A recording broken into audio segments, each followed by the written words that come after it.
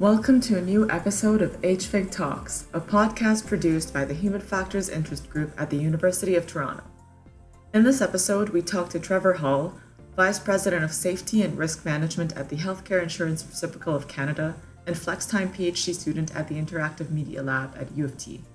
Trevor talked to us about his interesting career journey into human factors in healthcare, his current projects, and his vision for the future of human factors in patient safety.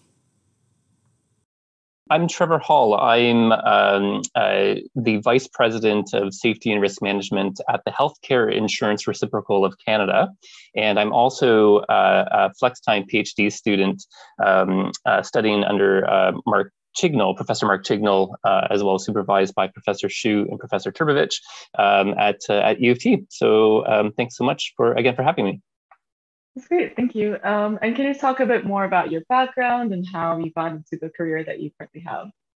Yeah, how many days do you have? I think it's an interesting one. One that I think is more of a journey than a destination. So I started off as a firefighter, a part-time firefighter, and really wasn't defined as human factors. So a lot of teamwork, a lot of heuristics that you use to keep yourself and your teammates safe. All of that I didn't think about, and it was never labeled as this is human factors at its finest. Unfortunately, a colleague passed away or died in a fire trying to protect property and life. And that kind of started me on this journey of, well, in today's age, why does someone die because of their profession? Or what led to, or what contributed to that amazing person's death? And from the coroner reports, from talking with people, a lot of it came down to systemic factors. So communications, protocols, design of systems and technology. And all of that impacts in these high risk environments. So let's put someone into this suit, which limits your hearing, your ability to see. Fires are extremely dark. You can't see anything. They're extremely, extremely hot, and it's fast, right? So when you're inside fires, you're really relying on training and team, but more importantly, that safety design to keep you safe. And that started my trajectory around saying and being curious around what is safety and how do we design that. From there, that led me on many different paths. So I went to business school and got a degree. I worked in industry a bit around that in consumer behavior and operations. And then I kept on thinking about a residency program that I did during that business degree at a hospital. So I got to work with a senior team at a hospital, and really fell in love with this idea of the complexity in which hospital operations are, but more so, how do you keep people safe, and what does quality of care mean? So that started this whole idea around, okay, what is healthcare? And I thought about many different routes of what I could learn about healthcare, but I was really in awe and admiration of nurses. So I became a nurse. So learned healthcare at the front line and provided care. Got to speak with the true end users, which are patients, and really around how does that impact lives, and what role do we play? So that kept going in my mind. I was doing a lot of work still around fire services or adjacent fire services with advanced hazmat stuff, and still kept gravitating around this complex environment stuff. And I thought, you know what, I'll just keep on going. So I picked up a few fellowships. So I have a fellowship in quality improvement. I also have a Master of Science that I focused on mass casualty incidents and design of mass casualty incidents, or what influences decision making in mass casualty incidents. And then I also am a fellow of biosecurity. So the idea of the systems in which we design around responding to these larger complex incidents. And that led me to many different things. So I've worked in hospitals, and I have gravitated towards working at HEROC, which I am so lucky to work with this amazing team and colleagues around exactly that, is how do you design safety into the Canadian healthcare system. And from that, through Professor Chignall, the Interactive Media Lab, we're working with Professor Shu and Professor Trbojevic around how do you enhance patient safety through persuasive design? And is there a way to learn from medical error? And as a reciprocal, how do you take these incidents that have happened to Canadians and across Canada and really take those learnings and apply them in real time to influence human behavior? So a really long, probably overly complex journey to get there. But I think that's the neat point about human factors is I don't think there is one path to get there. And I keep drawing back to those early days. I didn't even know it was human factors. That's what I was falling in love with, and what you use to keep yourself and others safe. Yeah, no, that is definitely a very long and interesting journey, like to get to that, well, not even a destination. I think it's still ongoing. But yeah, that's what I've noticed from a lot of human factors people in general. Like they found human factors in a just very, I guess, like serendipitous way. Like, oh, there was like I realized that I was doing human factors this whole time, or like I was interested in human factors this whole time, and that was what brought me here. So yeah, it's always interesting to see and like hear about people's paths to human factors and how they discovered it. Yeah. And yeah, thank you for that. This is really interesting. And there's obviously this whole common thread of like wanting to design things for safety. And that's like the main sort of theme of all of those different career directions that you've taken. So yeah, so I guess you might have touched on this a little bit, but what made you want to get into this human factors PhD program, and how exactly does it relate to your work at HEROC as well? Yeah, no, thanks for that. And I think you're right. I think it's there's like this range of experiences which build human factors and all these different toolkits that you can pull from. I always think of patient safety, and why I wanted to do this FlexTime PhD was this idea of how can we design safety or engineer safety into the healthcare system. And I think it's really important. So every year there are patients and families and clinicians that are harmed from preventable error.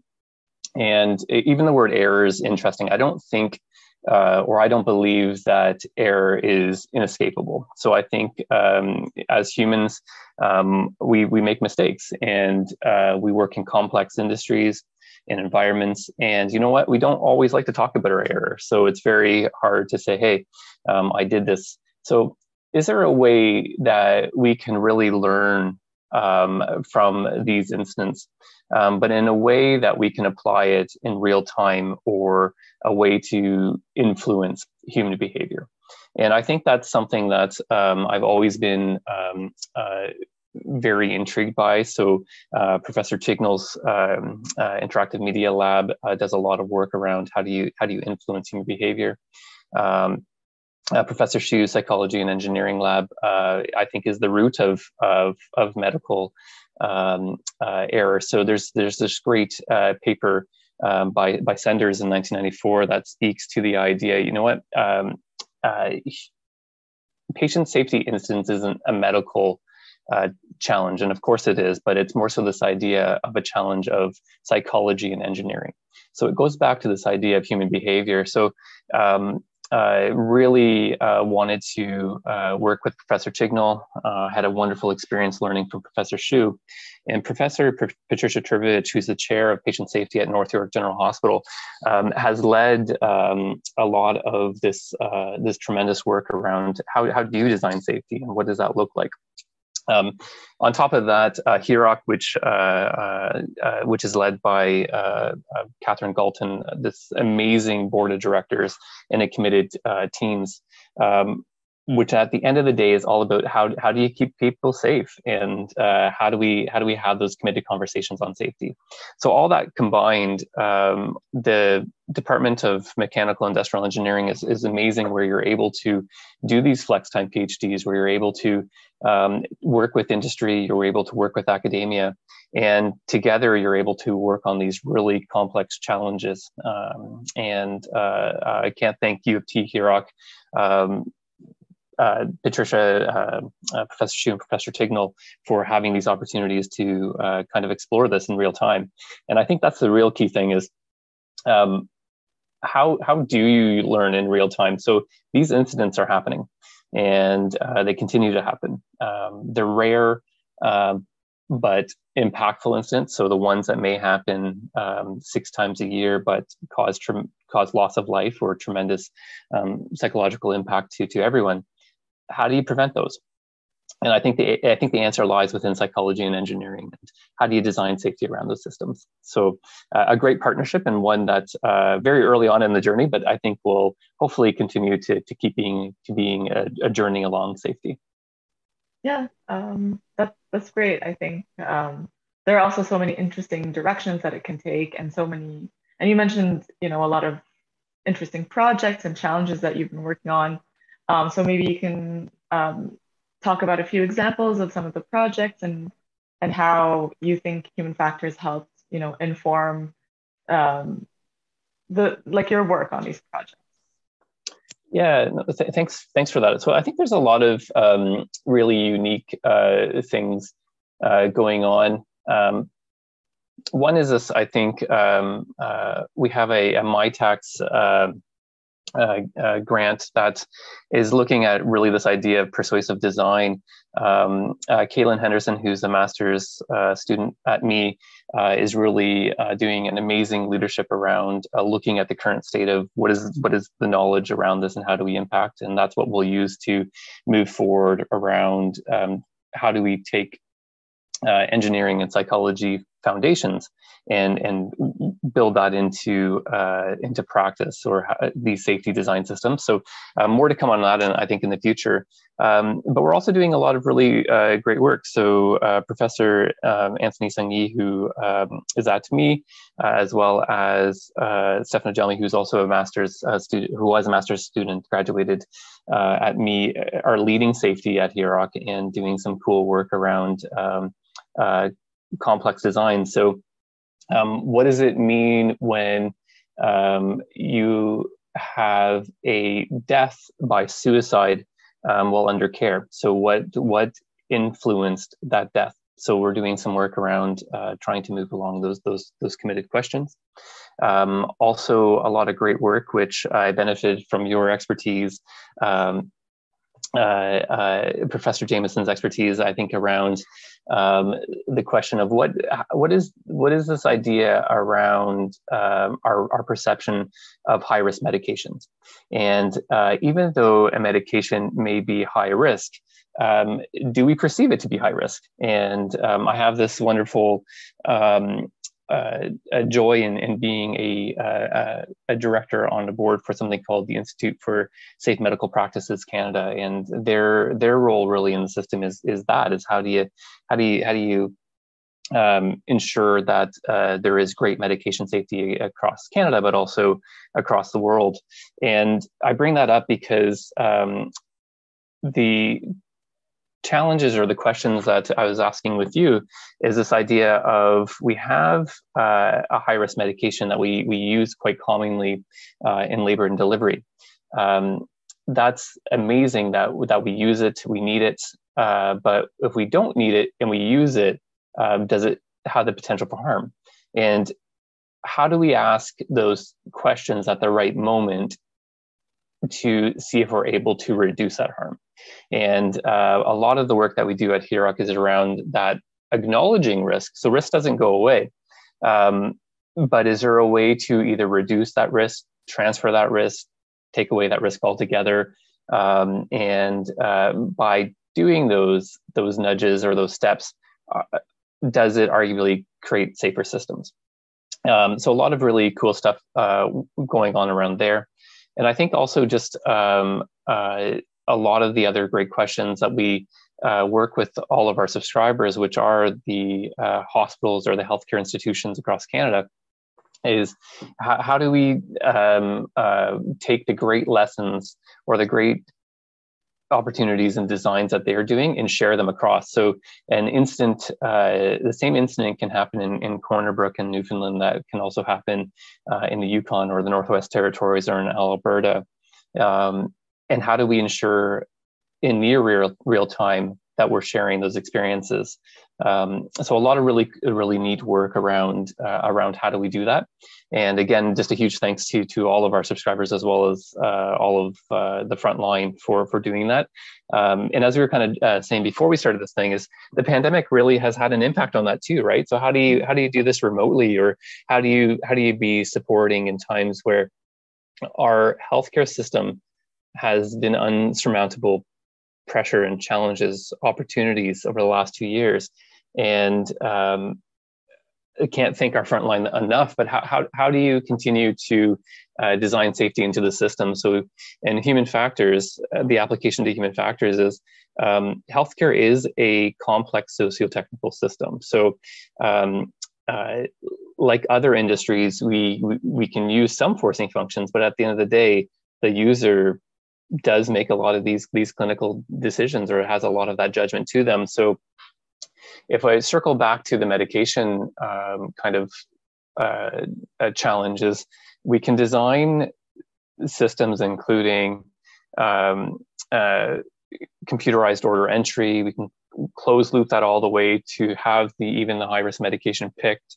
We can have checks at the bedside to ensure that it's going to the right person. But risk and error still can occur. And how do we support that individual, or how can we ensure that that individual has the best possible experience to conduct those roles? And I think that's a large piece of what we're trying to achieve. So a lot of really different, unique things happening. And I think for me, some of the coolest things is having that direct link to the front line, so our healthcare system, but also assisting with leaders of our healthcare system, so boards of directors, of how can we support them in ensuring that safe systems are being designed, and being there at the end of the phone sometimes is even good too, right? So those are some things. Yeah, no, those are all great examples. And I'm also thinking that, you have this direct link to these frontline workers, but also you also have a certain level of experience, or like domain knowledge and experience that maybe a typical human factors engineer might not have. Like, they would learn about the field in which they're applying their human factors skills, but not necessarily have like firsthand experience in it.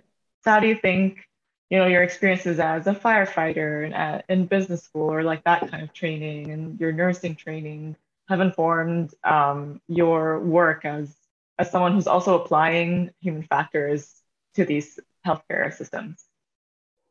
Yeah, I love that question. So for me, and for me only, I think a few things that I would always recommend is, one is to remain curious. So I think the human factors professionals or practitioners that I see are some of the most curious people around.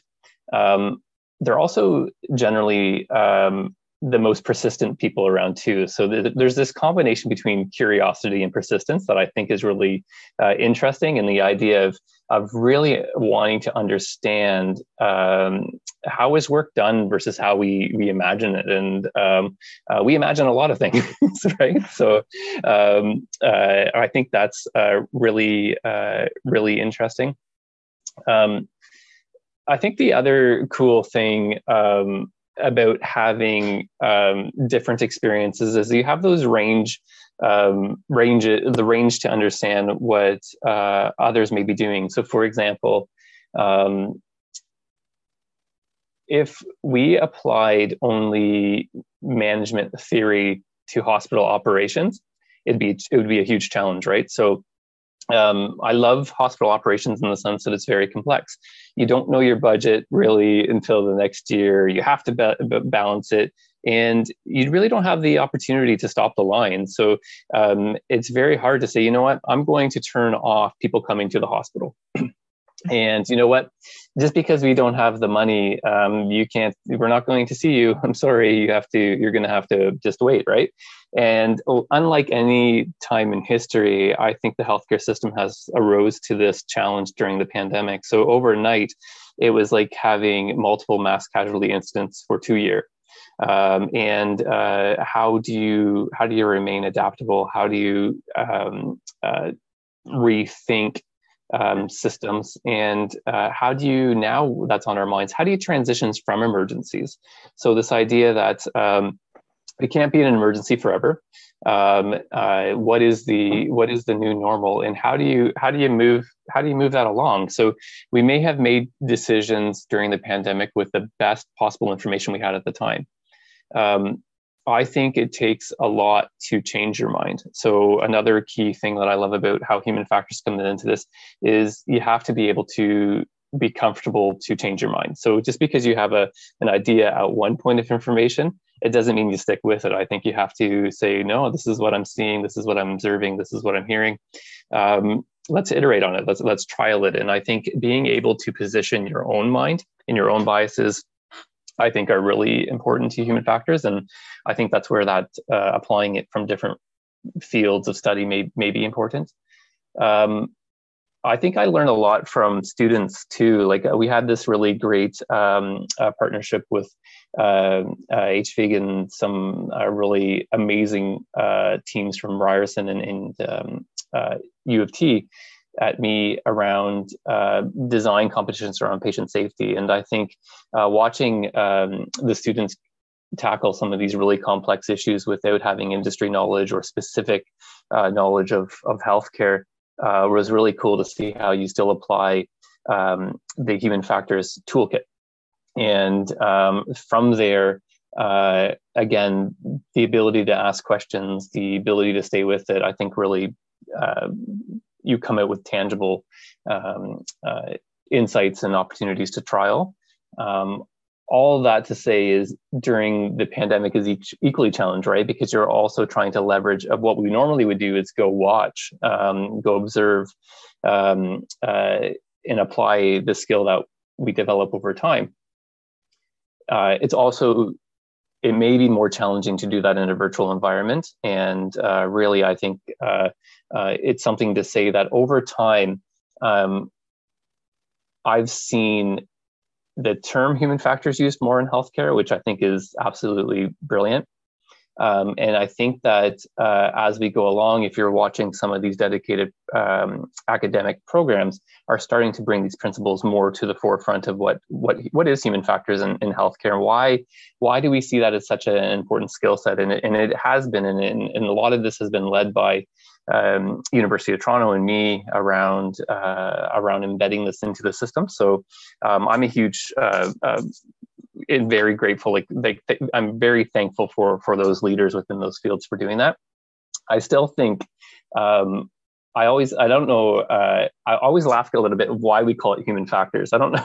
I still think it's kind of like people still don't understand it a lot of the times. And I'm wondering if it's the terms of it. So I don't know if you've ever seen The American Office, but there's always this idea around what is Dunder Mifflin. And there's this great scene where Jim suggests that maybe they sell mittens or muffins, and he doesn't really challenge the idea. I kind of feel like human factors is that after a while, it's like, okay, sure, we're not human resources, but if you'd like to think that we are, then that's fine too, right? And I think it's where I put it in my mind is it's like an elevator. No matter where that user or that person may be at, you'll meet them on that level.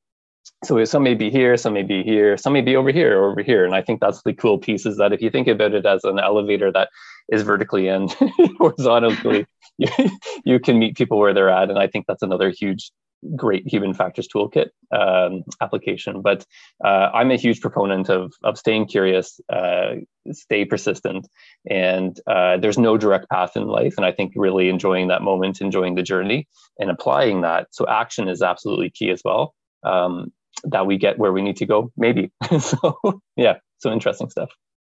Yeah, thank you so much for that. And I think this also touches a bit on, the next question that I wanted to ask you, which was because you did mention some students who were involved in this patient safety competition. So I was wondering, what advice would you have for current students, potentially like undergrad or graduate students who are interested in working at this like intersection of healthcare and human factors and safety, right? So what would you advise them to do, or what kind of advice do you have for them? Yeah, I think that's a really great question. A few things that come immediately to mind with anything that I do is one is be kind, and I think that means many different things. So one is be kind to yourself. As a student, it's a really exciting, amazing time, but it also can be stressful too sometimes, because you're not sure what you're trying to do. You're learning all these advanced concepts and this idea of, well, how does it actually apply to what you may be doing? So I think one is being kind to yourself, being in that moment of learning, and being kind to others. And I think also, when you are in that state of kindness, be open to opportunities that come along too, right? So I think by doing these competitions, by potentially volunteering, by reaching out to people, in my experience, people generally want to help, and people generally will want to support you in what you're doing. Now, that's not always the answer, but generally people are very supportive. And I've always found, now I was raised in healthcare, and I think I've always found people very supportive. So if people are looking to get into this field, I'm always open, of course, to talk to people. Our teams are always open. There's a lot of really great opportunity. Even your local hospital or your local healthcare organization are always interested in chatting, and this skill set is becoming more known and very much appreciated. So one, this idea about kindness. Two is being open to opportunities as they come in, and the one of the more challenging pieces, I think, is like how do you action this? And sometimes I think that we may wait to try. And successes, I think, are when, obviously, potentially when things go well. So you did something and it had a desired effect. I think failure is wisdom. So I like to fail. I know it sounds terrible, but I think I learn a heck of a lot more when I'm dying that 1,000 deaths of trying to figure out how it went wrong or what I did wrong or other things. But I think that's the best way, and that's where wisdom comes from. And that's exactly where I'm at today. Is I want to take these learnings from medical error or these complex system problems and apply them across a large system so that we're able to all learn collectively together. And I think that's where safety wisdom comes from. So again, for students, be kind to yourself, be kind to others, but also be open to opportunities, but be open to failure too. Failure is always an option. I think it's a great option. So yeah, and the last piece of advice that I always have, and I don't know if it's human factor specific or not, but it's this idea that I learned very early on, is never be uncertain alone. So much like being in a fire, you know what, you want to learn about that fire before you're in the fire, and you really want to learn from people that understand that fire. So so those would be some things. So be kind, again, to yourself, to others, be open to opportunities, fail fast. And I think really this idea of never be uncertain alone. Like it's a few things for consideration. Yeah, no, that's all great advice. Definitely, I agree with you that, failure is sometimes inevitable and you just have to learn from it, right? And that's also something that we encounter a lot in research. Yeah, And, if you're a grad student or someone who's doing research, but, anyone who's in any career is like exposed to this possibility of failure, right? That's important to learn from that and take it as an opportunity yeah, to absolutely. improve. And yeah, definitely, I think, especially in this community that we're in, um, I think there are so many opportunities to like reach out to people, to learn from them, to just get the chance to, you know, apply the knowledge that you have and also acquire just new knowledge. So I think there are definitely a lot of opportunities there. So, and most, if not all of the people I've met in this community have been very helpful and willing to Absolutely. provide so much advice and wisdom of their own. So that's great. It's a Um, really great, it's a great community. And yeah, again, just both academia and industry, it's really, really phenomenal people, right, that are looking. And I think about your journey question is still really unique to me. It's kind of like when you're saying about, I thought I had an understanding of maybe what a PhD was here, but it kind of goes like this, right? And who knows where it takes you. And I think life is like that too. And same thing with experience. And I think being open to that likely will make the journey much more joyful. So, yeah. yeah, no, of course. Yeah. Um, so I think one question I have is, there have been obviously a lot of changes and effects and impacts of the COVID pandemic on the healthcare system, and that has been impacting your work in many different ways. And it's also been, and you also mentioned, that it has ramped up this Yeah. application of human factors as well into healthcare and into designing safety or like healthcare safety. So how do you see that progressing now that, we've been in this pandemic for 2 years? We've obviously learned a lot more. And as you said, you have to adapt and learn based on the new information that you get. So how do you see that progressing into the future? How do you see the future of healthcare safety going, and how does human factors play into that? Yeah. So I'm completely biased, but I think healthcare, again, it's very complex. There's many components to it.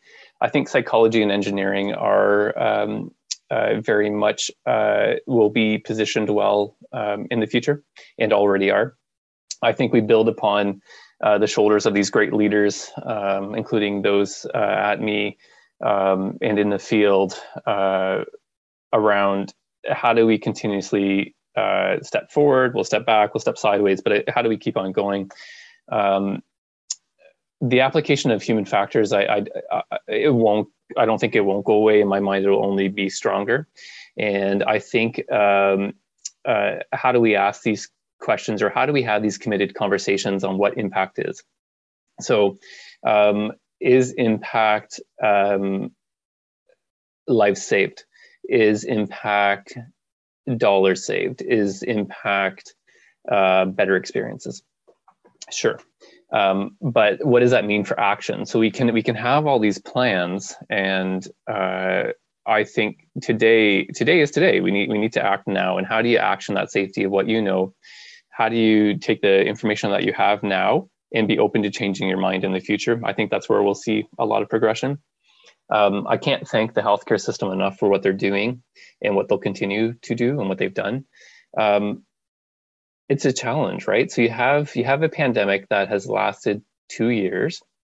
It will continue to last 2 years. There's this general Gestalt reflection around disaster experts that if your incident is like 2 hours, well, it'll probably take you 6 hours to clean up. So kind of like this threefold. So if you think about 2 years of a pandemic, if we apply that general rule, well, is it going to be 6 years that we're still kind of working through it? And that may be an underestimate, right? Is like how do we transition from pandemics, and what does that look like? I think there's some real key things that we are having conversations on, but still requires a lot of committed looking into. So, for example, when the healthcare system continues to recover, what does it actually mean? So, who are the clinicians that will remain in healthcare? How do we support those healthcare human resources to do their job? How do we heal from this? How do we have these conversations on these complex questions such as ventilation? So I think human factors engineers, as well as engineers in general, have really been doing a tremendous job talking about, hey, the theory around ventilation hasn't changed. Let's talk about how we can apply it.